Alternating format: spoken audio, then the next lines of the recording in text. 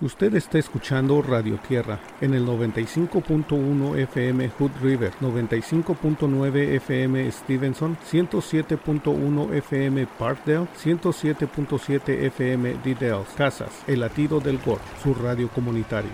You can always close your eyes, but you can't close your ears.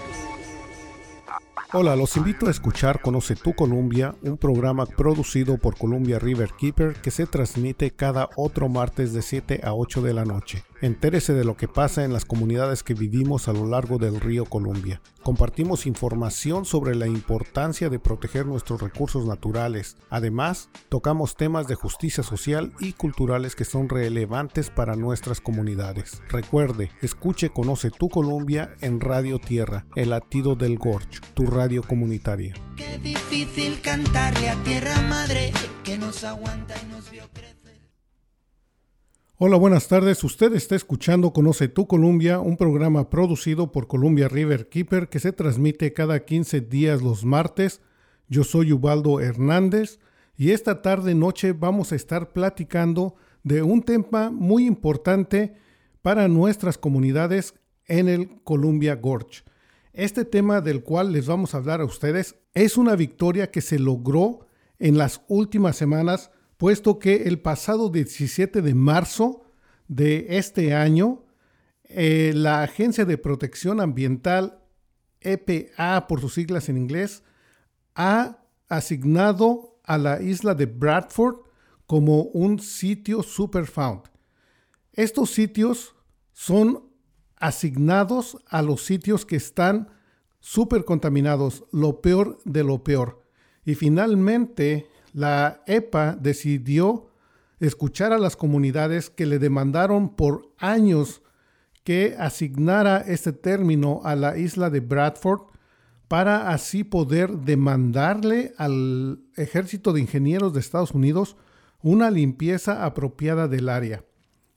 Esta es una muy buena noticia debido a que este trabajo se hizo conjunto con muchas comunidades, especialmente entre Columbia River Keeper y la nación de Yakima, que unieron sus fuerzas para así poder empujar lo suficiente para que el gobierno, en este caso la agencia de la EPA, designara como Superfund a la isla de Bradford. Este es un término que se usa solamente en Estados Unidos y fue creado en 1980 debido a que por muchos años en el río Hudson se estuvieron tirando muchos bifenilos policlorados, que son químicos de un grupo de 209 sustancias químicas diferentes que comparten una estructura común, pero varían en un número de átomos de cloros unidos.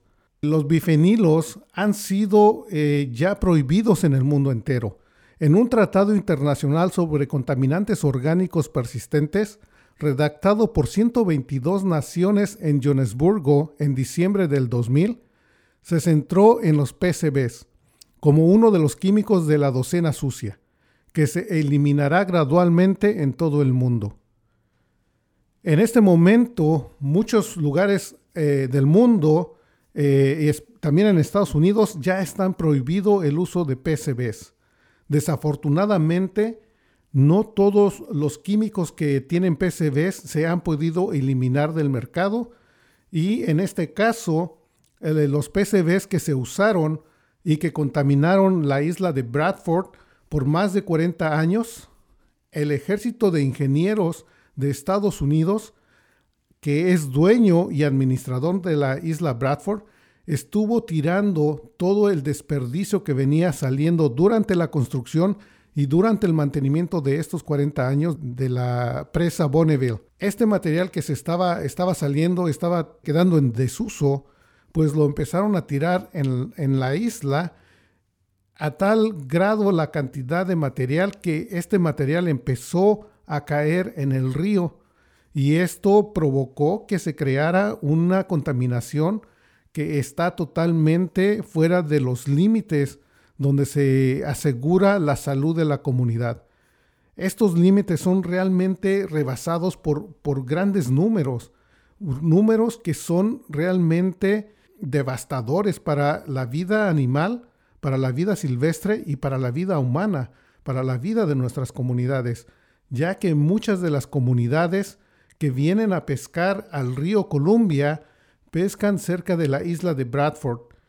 Estas comunidades, pues usualmente la gente hemos aprendido que el pescado es una carne saludable, es una carne limpia, y que si la llevamos a nuestras casas, pues vamos a alimentar a nuestras familias con algo que les va a servir. Desafortunadamente, esto no es la realidad para muchas familias que llegan a pescar cerca de la isla de Bradford, puesto que los altos niveles de PCBs han creado este problema ecológico y han creado problemas de salud a algunos miembros de las comunidades sin que ellos lo sepan, porque desde hace años el gobierno de Oregon y el gobierno de Washington han emitido una advertencia para que la gente no consuma pescado extraído cerca de la isla de Bradford. Y esto es algo que la gente no está enterada. Personalmente, yo he ido a la isla de Bradford y he platicado con personas que he visto pescando en esa zona y les he preguntado que si ellos saben de esa advertencia de no consumir pescado extraído de cerca de la isla Bradford. Y muchos de los pescadores me dijeron que no.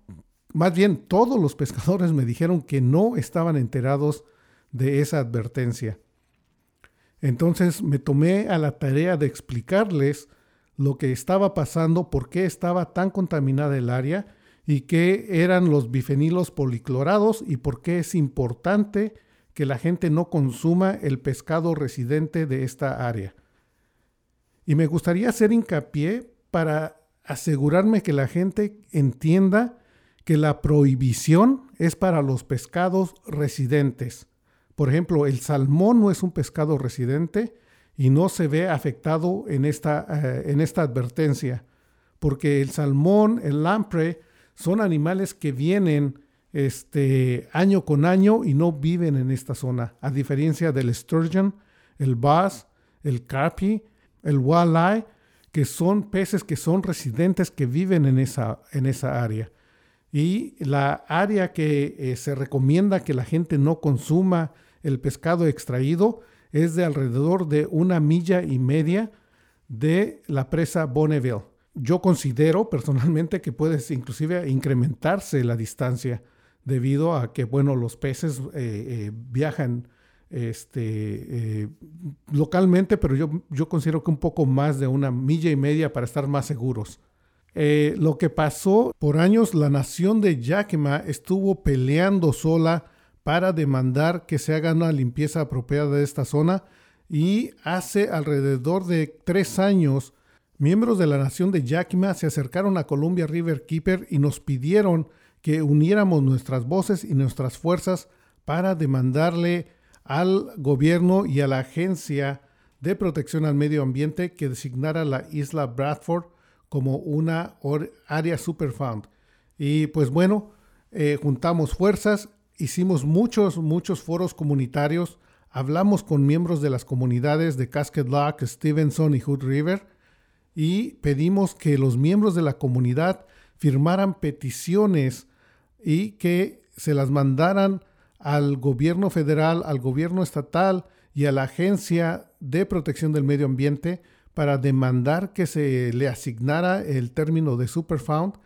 Y con tanto esfuerzo y miles de peticiones firmadas, pues la EPA tuvo que reconocer esta zona como una zona Superfund. Quiero hacer también hincapié en que la zona Superfund es un término que se usa en Estados Unidos. No se usa en ninguna otra parte del mundo y no tiene realmente una traducción. Es una palabra prácticamente nueva, es por eso que cuando estoy hablando con ustedes uso la palabra que es Superfund, y eso es como se designa a las zonas más contaminadas, a lo peor de lo peor, en Estados Unidos. Entonces, y desafortunadamente, esta no es la única zona que es Superfund en el río Columbia. Tenemos otras zonas que son también designadas como áreas supercontaminadas con el término Superfund, que es Hanford, donde el gobierno de Estados Unidos desarrolló y produjo el plutonio para construir su armamento nuclear. Y de ahí salió la bomba que se detonó en Nagasaki, cuando la Segunda Guerra Mundial, la segunda bomba que se detonó salió de Hanford. Después de que terminó la Guerra Fría, cuando la Unión Soviética se deshizo, se desintegró, pues esta área quedó en desuso, dejando millones de galones de material radioactivo en el área, lo cual con el paso de los años pues ha venido a crear un problema en nuestras comunidades, ya que si este material no se hace una contención o una limpieza apropiada de esta zona, pues este material va a alcanzar el río Columbia, y si este material radioactivo llega al río Columbia, pues va a contaminar a todas las comunidades que viven a lo largo del río Columbia, y esta zona se encuentra en Tri-Cities, ahí en Pasco. Entonces es importante que nosotros también aprendamos qué es lo que está pasando a lo largo del río Columbia, y como comunidad unamos nuestras voces para defender y pedir que el gobierno haga una limpieza o contención apropiada de la contaminación radioactiva que se encuentra en Hanford. Es importante que nosotros hablemos con nuestras familias, con nuestros amigos, y les mencionemos de estas zonas, ya que representan un peligro latente a nuestras comunidades si no se les brinda la atención necesaria. El río Columbia es un río muy poderoso, muy grande, y hay una de las cosas que me gusta comentar es que aunque hay zonas de botones rojos a lo largo del río Columbia, el río Columbia no es totalmente un lugar inseguro. Al contrario, el río Columbia es un lugar donde nosotros podemos llevar a nuestras familias a divertirse. El río Columbia es un lugar donde podemos extraer agua para beber. El río Columbia es un lugar donde se extrae agua para regar los vegetales, los cultivos que nosotros consumimos. El río Columbia no es realmente o no es totalmente un río altamente contaminado. Es un río que tiene áreas rojas, botones rojos, que están altamente contaminados, pero no todo el río está contaminado. A nosotros nos gustaría también invitarlos a que visiten la página de Columbia River Keeper y encuentren una aplicación que se llama Swim App. Esta aplicación está en 3 idiomas, en inglés, francés y español. En esta aplicación usted puede ir y visitar y localizar los lugares donde se encuentran los niveles de contaminación por E. coli en el río Columbia. Y no solamente el río Columbia, pero en todo el mundo, algo que es muy interesante. Columbia River Keeper, nuestra organización, tiene voluntarios que constantemente están extrayendo muestras de agua y analizándolas para ver cuáles son los niveles de E. coli en el agua. Una vez que se detectan niveles altos de E. coli, bueno, se le manda una notificación a los gobiernos locales o a los encargados de estas zonas para dejarles saber que tienen que poner anuncios para avisarle a la comunidad que esa zona tiene niveles altos de E. coli. El E. coli es una bacteria que no es la más dañina, pero sí es una bacteria que nosotros consideramos que si existe en altos niveles en el río, eso significa que hay otras bacterias que están también en altos niveles en el río. Entonces es como una bacteria que nos da una señal de alerta y de eso podemos asegurar o pensar que otras bacterias más peligrosas también o del mismo peligro están en el río en ese momento. Es por eso que nosotros recomendamos a la gente que no vaya a divertirse por unos días a esas zonas, que espere a que bajen los niveles de E. coli y que proteja a sus familias. Y es donde entra la aplicación de Swim App, donde usted puede bajarla en el internet. Por ejemplo, si usted quiere ir a Hood River, aquí quiere venir al waterfront, y usted no está seguro cuáles son los niveles de contaminación, usted puede ir a esta aplicación, verla, buscar la zona que usted quiere, a la que usted quiere ir y ver si está altamente contaminada, a ver si tienes niveles de E. coli, y si no hay esos niveles, pues usted puede ir a estos lugares con confianza. Nosotros en Columbia River Keeper hacemos el esfuerzo posible para tomar muestras del agua de las zonas más populares, y pues usted puede ir y visitar esta aplicación para saber si es seguro o no llevar a sus familias a divertirse, ir a pescar o a nadar, lo que usted quiera hacer para divertirse en el río Columbia. Nosotros en Columbia River Keeper también queremos invitar a la comunidad a que se una a nuestras voces para proteger no solamente al río Columbia, pero para proteger todos los recursos naturales que existen en nuestras comunidades. Desafortunadamente, muchas organizaciones, muchas corporaciones, pues están vertiendo contaminantes en el río Columbia o están usando pesticidas. Muchas de las huertas usan pesticidas que no solamente dañan al medio ambiente, dañan el agua, pero también dañan a nuestras comunidades trabajadoras del campo, que son las que están expuestas directamente a estos pesticidas. Es por eso que en Columbia River Keeper nosotros le pedimos a nuestras comunidades que pongan atención, que escuchen qué es lo que está pasando en nuestras comunidades y que realmente levanten la voz para proteger los recursos naturales, para proteger la salud del río, para proteger la salud del ser humano, para proteger la salud de nuestras familias.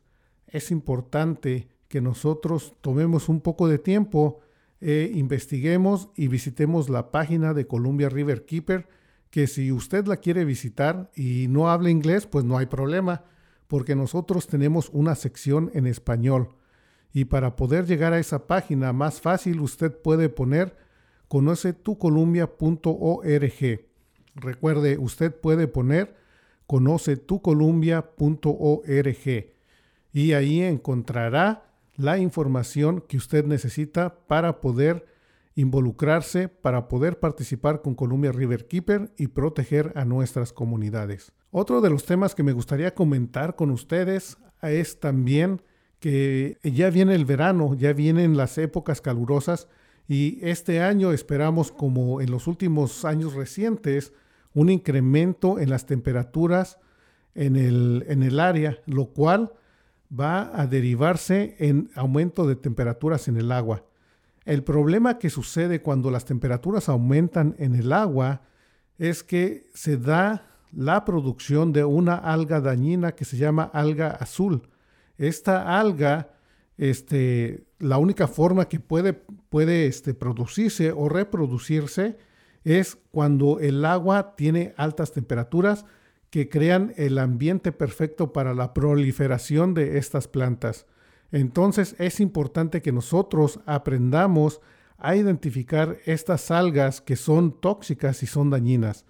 Desafortunadamente, el año pasado, muchos dueños de perros, de mascotas que llevaron a sus animalitos a nadar en el río sin percatarse, pues expusieron a sus mascotas a estas algas y desafortunadamente algunas de estas murieron. Muchas terminaron en el hospital, pero es importante que nosotros también nos empecemos a documentar para poder también identificar a estas algas.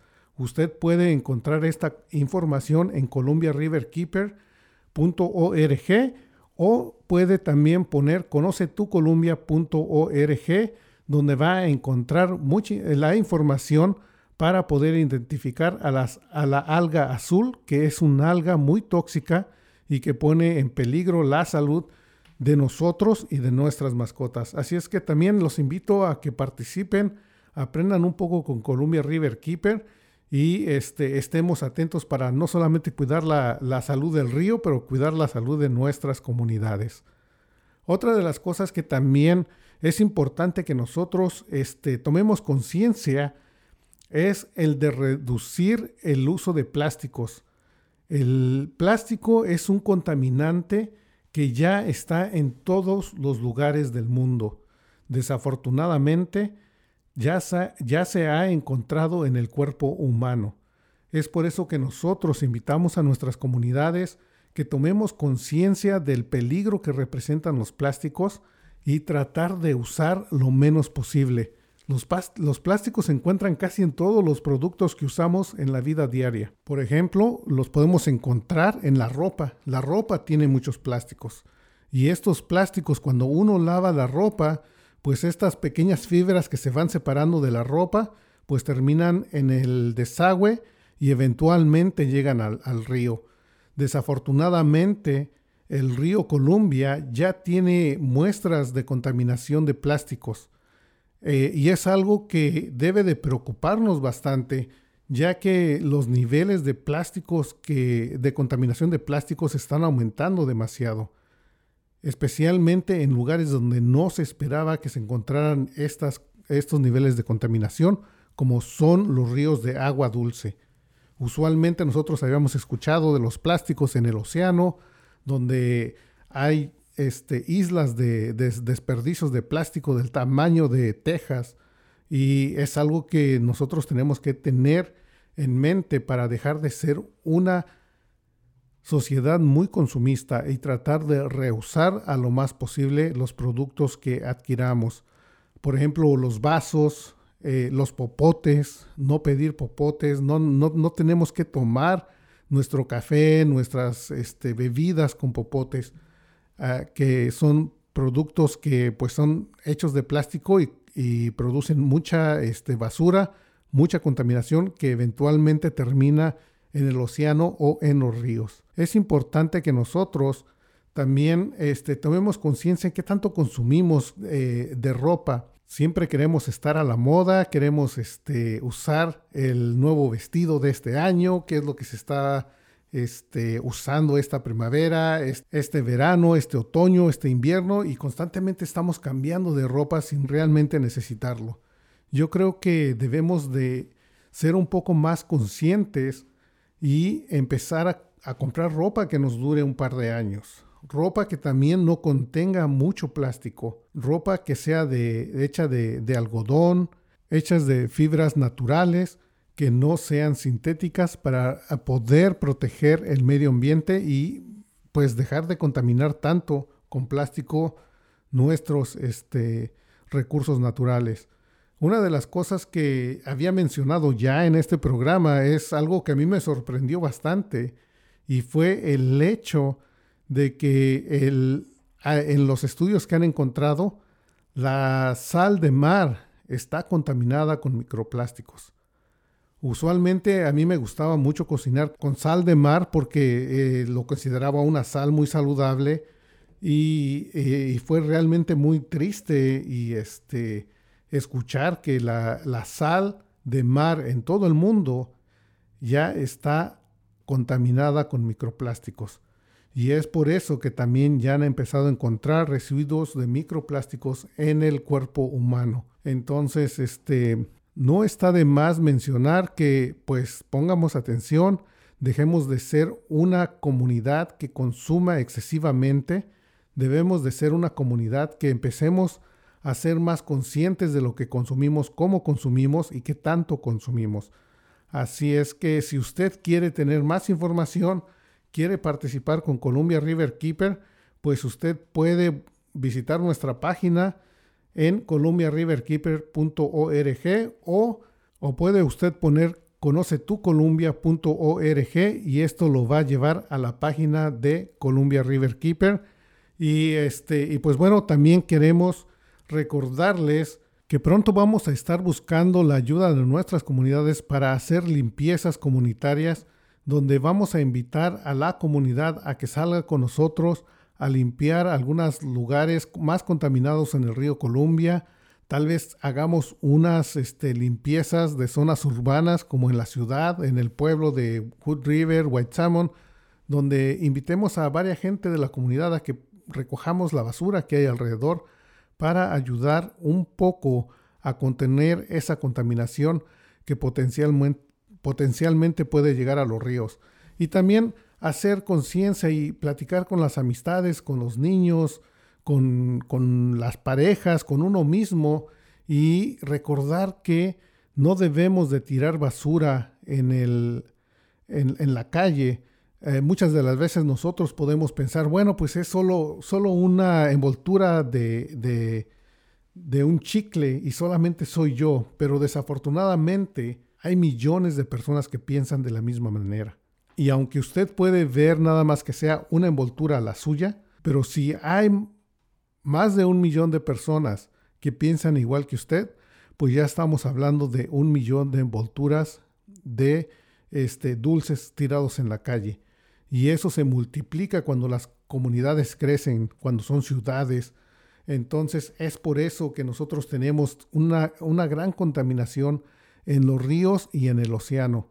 Y es por eso que desafortunadamente, como ya lo había mencionado antes, hemos encontrado microplásticos en los ríos de agua dulce. Entonces, pues a nuestra comunidad me gustaría invitarlos a que hagan conciencia, reusen y tengan en mente el medio ambiente, tengan en mente a la madre tierra, también tengan en mente a sus familias, a sus niños, que ellos van a tener este futuro, van a tener este planeta para vivir, y queremos que ellos también disfruten de un planeta limpio, de un medio ambiente saludable y de agua que puedan consumirla, de agua potable. Bueno, esto ha sido todo por hoy. Espero que nos escuchen dentro de un par de semanas. Recuerde que usted está escuchando Conoce tu Columbia, un programa producido por Columbia River Keeper. Yo soy Ubaldo Hernández y pues nos estamos escuchando dentro de 2 semanas. Buenas noches. Usted está escuchando Radio Tierra en el 95.1 FM Hood River, 95.9 FM Stevenson, 107.1 FM Parkdale, 107.7 FM Dedales, Casas, El Latido del Gorge, su radio comunitaria. You can always close your eyes, but you can't close your ears. Hola, los invito a escuchar Conoce tu Columbia, un programa producido por Columbia River Keeper que se transmite cada otro martes de 7 a 8 de la noche. Entérese de lo que pasa en las comunidades que vivimos a lo largo del río Columbia. Compartimos información sobre la importancia de proteger nuestros recursos naturales. Además, tocamos temas de justicia social y culturales que son relevantes para nuestras comunidades. Recuerde, escuche Conoce tu Columbia en Radio Tierra, El Latido del Gorge, tu radio comunitaria. Qué difícil cantarle a tierra madre que nos aguanta y nos vio crecer.